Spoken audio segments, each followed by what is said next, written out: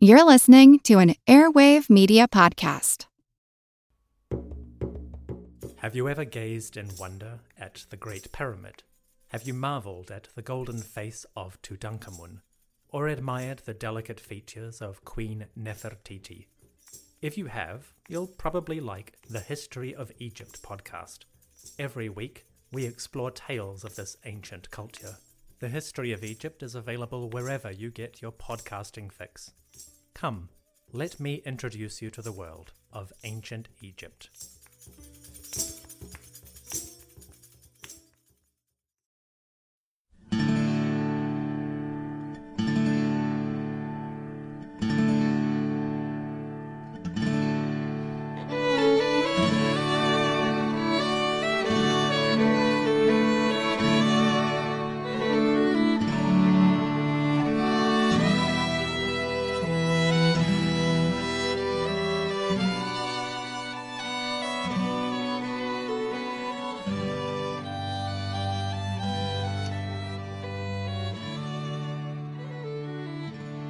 Hey everyone, welcome to episode 417 of our Civil War podcast. My name is Rich.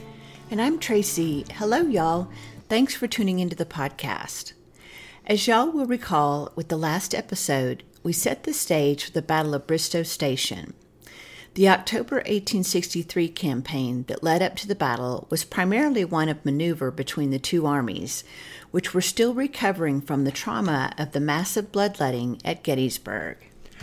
At this time, Robert E. Lee's Army of Northern Virginia was missing James Longstreet's corps, which was on detached duty with Braxton Bragg's Army of Tennessee. In fact, in September, Longstreet and most of his troops had arrived in northwest Georgia just in time to take part in the Battle of Chickamauga. But despite the fact that his army was reduced in numbers, Lee decided to go over to the offensive after he found out that the Federals had also sent troops to the western theater of the war to try to help the Army of the Cumberland hold on to Chattanooga after its defeat at the Battle of Chickamauga.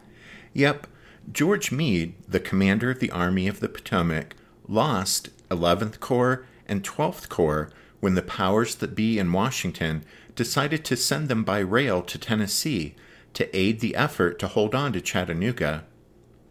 Even after those two corps were sent west, the Army of the Potomac still outnumbered the Army of Northern Virginia, but now the odds weren't quite as long as they had been before, and so Lee decided to strike Meade a blow by trying to turn the Yankee Army's right flank.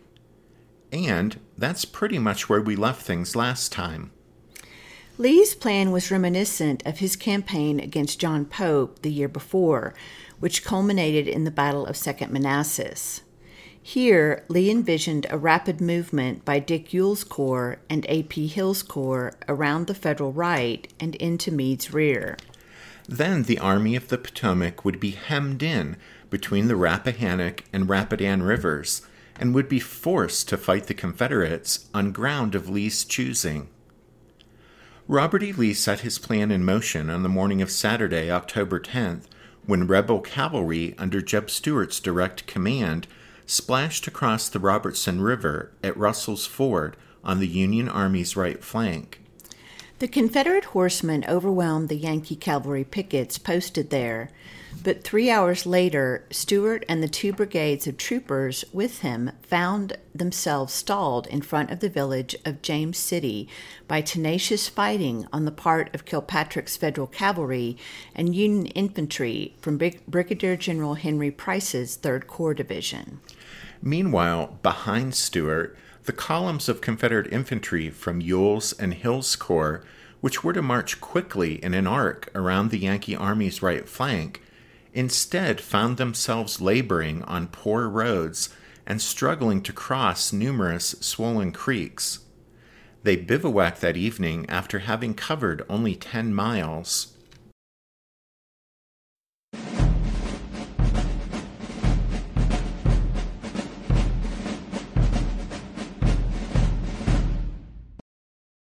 By mid-afternoon on October 10th, George Meade, from the reports coming in from his right, realized that the rebel army was moving to outflank him. In response, Meade issued orders rearranging his various corps. 2nd Corps moved to strengthen the right flank, with 3rd Corps to the 2nd's left, and 5th Corps positioned near Culpeper as a central reserve. By day's end, 3/5 of the Army of the Potomac's infantry and 1/3 of its cavalry were positioned near James City, facing the Confederate threat. But by the next day, Sunday, the 11th, Meade had thought better of staying in place to face the Confederate threat. He feared a wide flanking move to get into his rear, which was, in fact, exactly what Robert E. Lee was trying to do. And so, rather than remain on the far side of the Rappahannock and get trapped in the constrictive V of land between the Rappahannock and Rapidan rivers, Meade decided not to take any chances and instead acted quickly to pull the army back and withdraw across the Rappahannock. On the 11th, one of Meade's aides, Lieutenant Colonel Theodore Lyman, witnessed the army, quote, all busy, packing and striking tents. All the wagons went ahead. The 1st and 6th Corps followed on the south side of the railroad, and the 2nd and 5th on the north, while the 3rd went more to the north still, crossing at Freeman's Ford on the Rappahannock River. As Lyman's words indicate, as Meade pulled back up the line of the Orange and Alexandria Railroad, marching for the north bank of the Rappahannock, he kept the army well closed up, with each infantry corps within supporting distance of the others. Meanwhile, John Buford, who had been on a reconnaissance below the Rapidan River with his Federal Cavalry Division, rejoined the Army of the Potomac. Buford slipped away from his pursuers after some brisk fighting with Fitz Lee's rebel horsemen near Morton's Ford. Kilpatrick's Union horsemen had abandoned their position at James City that morning and pulled back toward Culpeper. As Jeb Stuart's rebel cavalry pressed forward in hot pursuit of Kilpatrick, Buford was still being chased by Fitz Lee.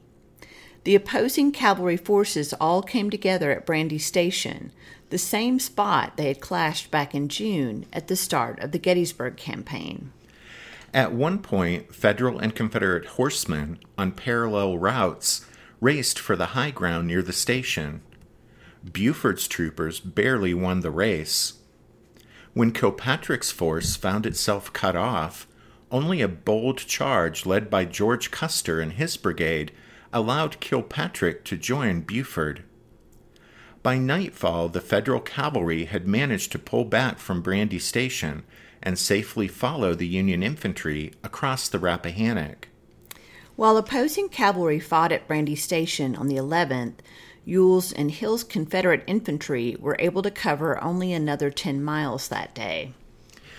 George Meade had managed to withdraw safely behind the Rappahannock, and so on Monday, October 12th, Robert E. Lee adjusted his original plan, and while still aiming to move his forces around the Yankees' right, now set his sights on crossing the Rappahannock upriver and getting into Meade's rear.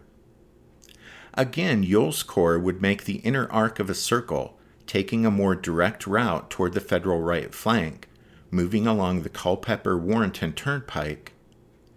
A.P. Hill's corps, marching farther to the west, would circumscribe the outer arc of the circle as it also moved around the Yankees' flank. Meade, on the 12th, decided to send a strong force back across the Rappahannock in an attempt to get a clearer picture of what the Confederates were currently up to. He sent a combined cavalry infantry force made up of Buford's division of horsemen and the 2nd, 5th, and 6th Corps.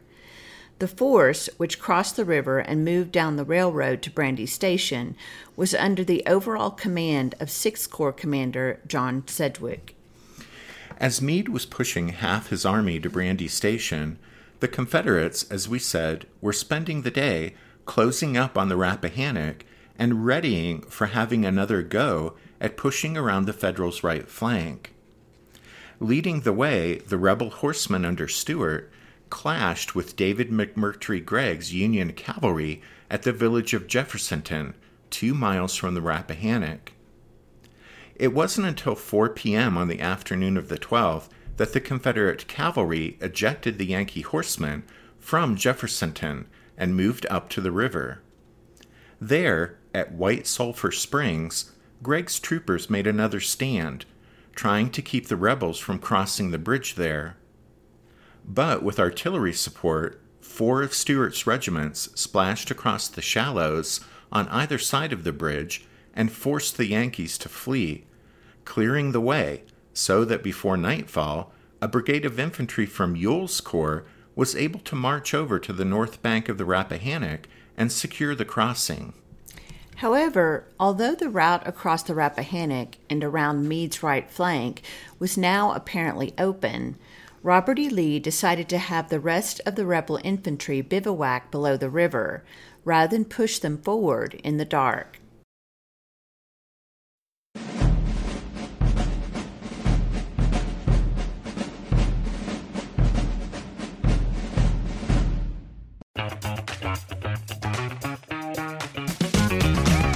Hey there, I'm Dylan Lewis, one of the hosts of Motley Fool Money. Each weekday on Motley Fool Money, we talk through the business news you need to know and the stories moving stocks on Wall Street. On weekends, we dive into the industries shaping tomorrow and host the experts, authors, and executives that understand them. Tune in for insights, a long-term perspective on investing, and of course, stock ideas. Plenty of them. To quote a listener, it pays to listen. Check us out and subscribe wherever you listen to podcasts. Want to learn how you can make smarter decisions with your money? Well, I've got the podcast for you. I'm Sean Piles, and I host NerdWallet's Smart Money Podcast. On our show, we help listeners like you make the most of your finances. I sit down with NerdWallet's team of nerds, personal finance experts in credit cards, banking, investing, and more.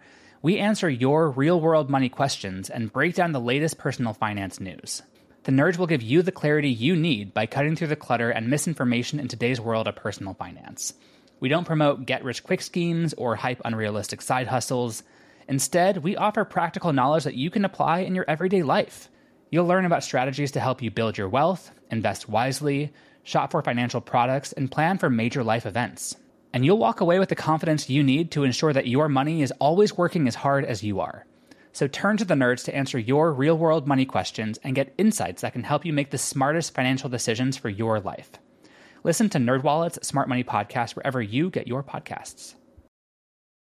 As Gregg's Federal cavalry, after ceding the Sulphur Springs Bridge to the rebels, fell back 8 miles to Fayetteville, they uncovered the right flank of 3rd Corps at Freeman's Ford, farther to the south. But that was not the worst of it, because for his part, Jeb Stuart pushed on that evening through the darkness with 2 brigades of rebel cavalry to the town of Warrenton, which lay 6 miles northeast of the Rappahannock, and therefore 6 miles behind the Army of the Potomac's right flank. That night, when George Meade learned of the Confederate crossing upriver, he quickly issued orders recalling Sedgwick from Brandy Station, and that strong force of cavalry and infantry rejoined the rest of the army on the north side of the Rappahannock. On the 13th, with Confederate cavalry now in his right rear and rebel infantry probably not far behind, Meade decided to abandon his position along the Rappahannock and continue withdrawing northeast, up the line of the Orange and Alexandria Railroad. And so that day, 1st, 2nd, and 3rd Corps were ordered to cover the area west of Warrenton Junction in the direction of the Confederate threat, while 5th and 6th Corps proceeded up the railroad to Warrenton Junction itself to form a reserve. As for the Federal cavalry, Buford was tasked with guarding the thousands and thousands of wagons that formed the Army, Corps, and Divisional trains, while Gregg's and Kilpatrick's horsemen were posted to watch the Army's right and rear. The afternoon of the 13th saw Meade decide to continue withdrawing up the railroad from the vicinity of Warrenton Junction toward Bristoe Station, 22 miles up the line from the Rappahannock River. As the infantry of the Army of the Potomac continued to trudge northeast, it marched in 2 columns. As the Federals continued withdrawing up the line of the Orange and Alexandria Railroad, and as Dick Ewell's and A.P. Hill's Confederate infantry continued marching forward, Robert E. Lee sought definite intelligence on the Yankees' position and intentions, so he sent Jeb Stuart and his cavalry on a scout toward Catlett's Station, north of Warrenton Junction. Stuart started off before noon on the 13th, and as he rode toward Catlett's Station, he unknowingly placed himself in a position between the two moving columns of the Army of the Potomac. That is, Kilpatrick's and Gregg's Union cavalry and the infantry of the 2nd and 3rd Corps west of the railroad, and 1st, 2nd, and 5th Corps, as well as Buford's horsemen, moving up the line of the Orange and Alexandria itself. Jeb Stuart found himself caught in a bad spot, trapped between the two Federal columns, and, in fact, ended up having to hide out with the brigades with him in some woods outside the village of Auburn, very near Gouverneur K. Warren's 2nd Corps. At dawn on Wednesday, October 14th, Robert E. Lee ordered Ewell's corps to march to Stuart's rescue. At 6 a.m., Ewell's leading division, under Major General Robert Rhodes, came in contact with the Federal 2nd Corps Division, commanded by Brigadier General John C. Caldwell and some of Gregg's Union cavalry, west of Auburn. At the same time, from the woods just east of the village, where the rebel cavalry had hidden through the night, Jeb Stuart ordered his horse artillery to shell Caldwell. The Yankees were taken by surprise to find a previously undiscovered rebel cavalry force was so near, but they responded with an attack on Stuart's position by Brigadier General Alexander Hayes' 2nd Corps Division. Stuart then ordered a successful breakout through the Union lines to the southeast. As Stuart slipped away on the other side of the village, Ewell's other two divisions, led by Jubal Early and Allegheny Johnson, arrived on the scene and deployed, joining Rhodes' division. Caldwell found himself having to hold his ground at Auburn and fend off 3 Confederate divisions, while the rest of the 2nd Corps' infantry and the Corps' wagon train made good their escape toward Catlett's Station. Fortunately for Caldwell, the Confederates had been tasked with rescuing Jeb Stuart, and once that mission was accomplished, although there was some sharp fighting at Auburn, the rebels didn't press home their assault. Instead, after 4 hours of fitful combat, both sides broke off the engagement and went on their respective ways. The Federals of Warren's 2nd Corps headed for Catlett's Station and then Bristoe Station, farther up the line of the Orange and Alexandria, while Ewell's Confederates marched to Greenwich, west of the railroad.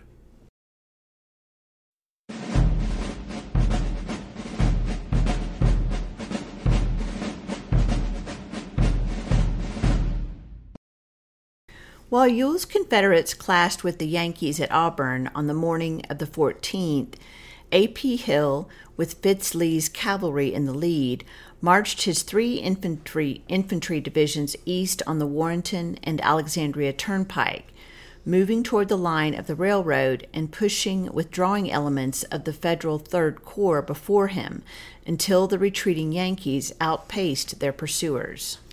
At mid-morning, near Buckland Mills, Fitz Lee's rebel cavalry ambushed and then engaged in a series of running fights with Kilpatrick's Union horsemen, who had been assigned to block any Confederate attempt to proceed east along the turnpike.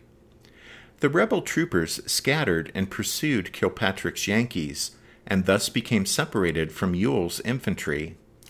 This was important because it meant Fitz Lee's rebel cavalry went off after the fleeing Federal horsemen and weren't screening the advance of A.P. Hill's infantry as the Confederate foot soldiers approached Bristoe Station. And, as we'll see, the absence of cavalry at Bristoe Station would be crucial to what transpired there.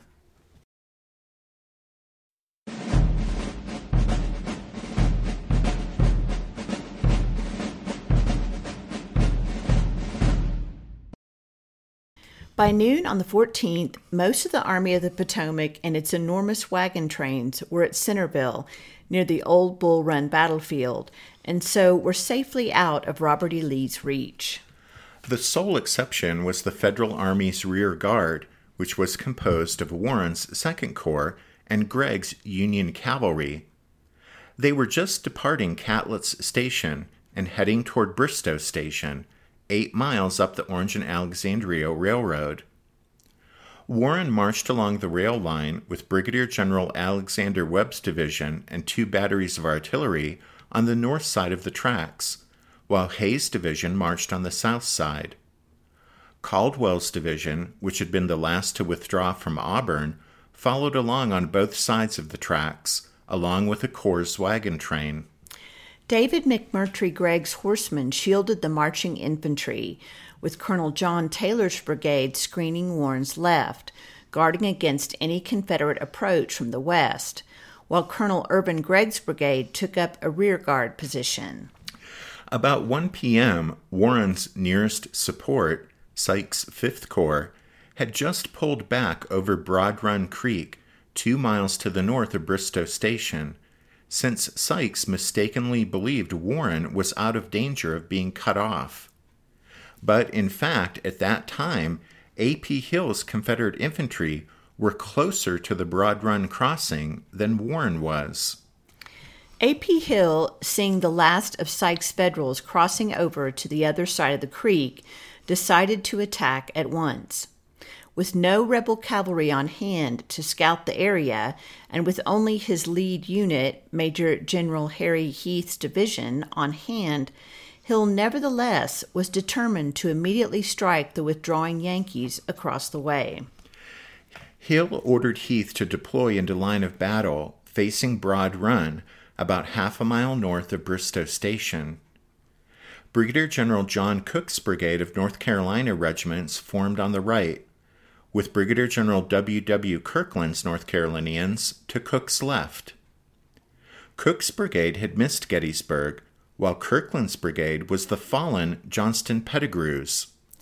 Brigadier General Henry Walker's small 700-man brigade was ordered to move up and form on Kirkland's left, while Heath kept Brigadier General Joseph Davis's brigade in reserve.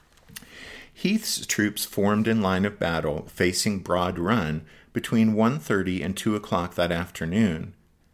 By around 2 p.m., A.P. Hill had about 4,700 men in position to assault what he believed was the Federal 3rd Corps, but was in reality the tail end of Sykes' 5th Corps. Not long after A.P. Hill gave Harry Heath the order to advance his line of battle toward Broad Run, a column of troops was seen approaching the Confederate right flank. Perhaps remembering what happened the first morning at Gettysburg when he had ignored Pettigrew's warnings and blundered into Buford's Federal cavalry, Heath, here, prudently halted his advance and sent a messenger to Hill with the news. However, A.P. Hill didn't seem to have learned anything from that experience at Gettysburg, because, rather than have Heath investigate and discover the identity of the unknown force, Hill instead ordered his subordinate to continue his advance. Hill seems to have assumed the mystery soldiers were the leading elements of the next unit from his corps that was coming up, that is, Major General Richard Anderson's division. However, the mystery soldiers coming up on the Confederate right flank weren't friendly troops from Anderson's division. Instead, they were Federals, the leading elements of Warren's 2nd Corps, to be exact. Yep, you see, as he rushed to quickly throw Heath's troops across Broad Run, A.P. Hill was totally unaware the enemy 2nd Corps was approaching Bristoe Station. And Hill's impulsivity and complete failure to properly scout the area were about to cost his men dearly.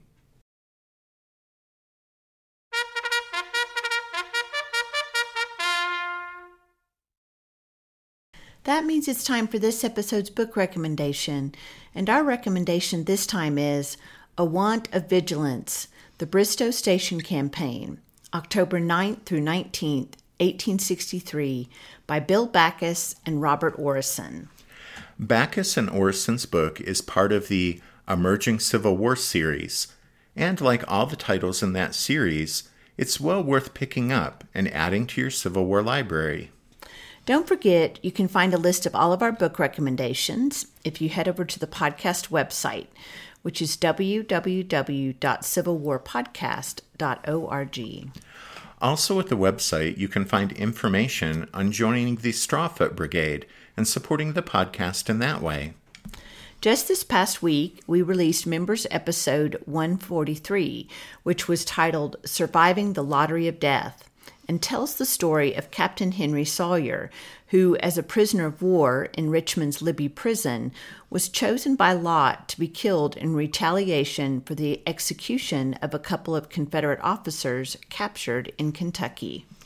We hope the members of the Strawfoot Brigade enjoyed that episode, including the newest members, Anthony S., Lucas K., Michael T., and Caltone. We also want to say thank you to Angela C. for her donation.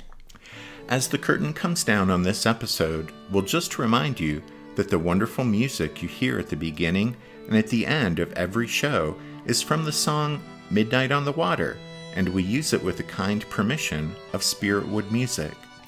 Thanks to all of you for listening to this episode of The Civil War, 1861 to 1865, a history podcast.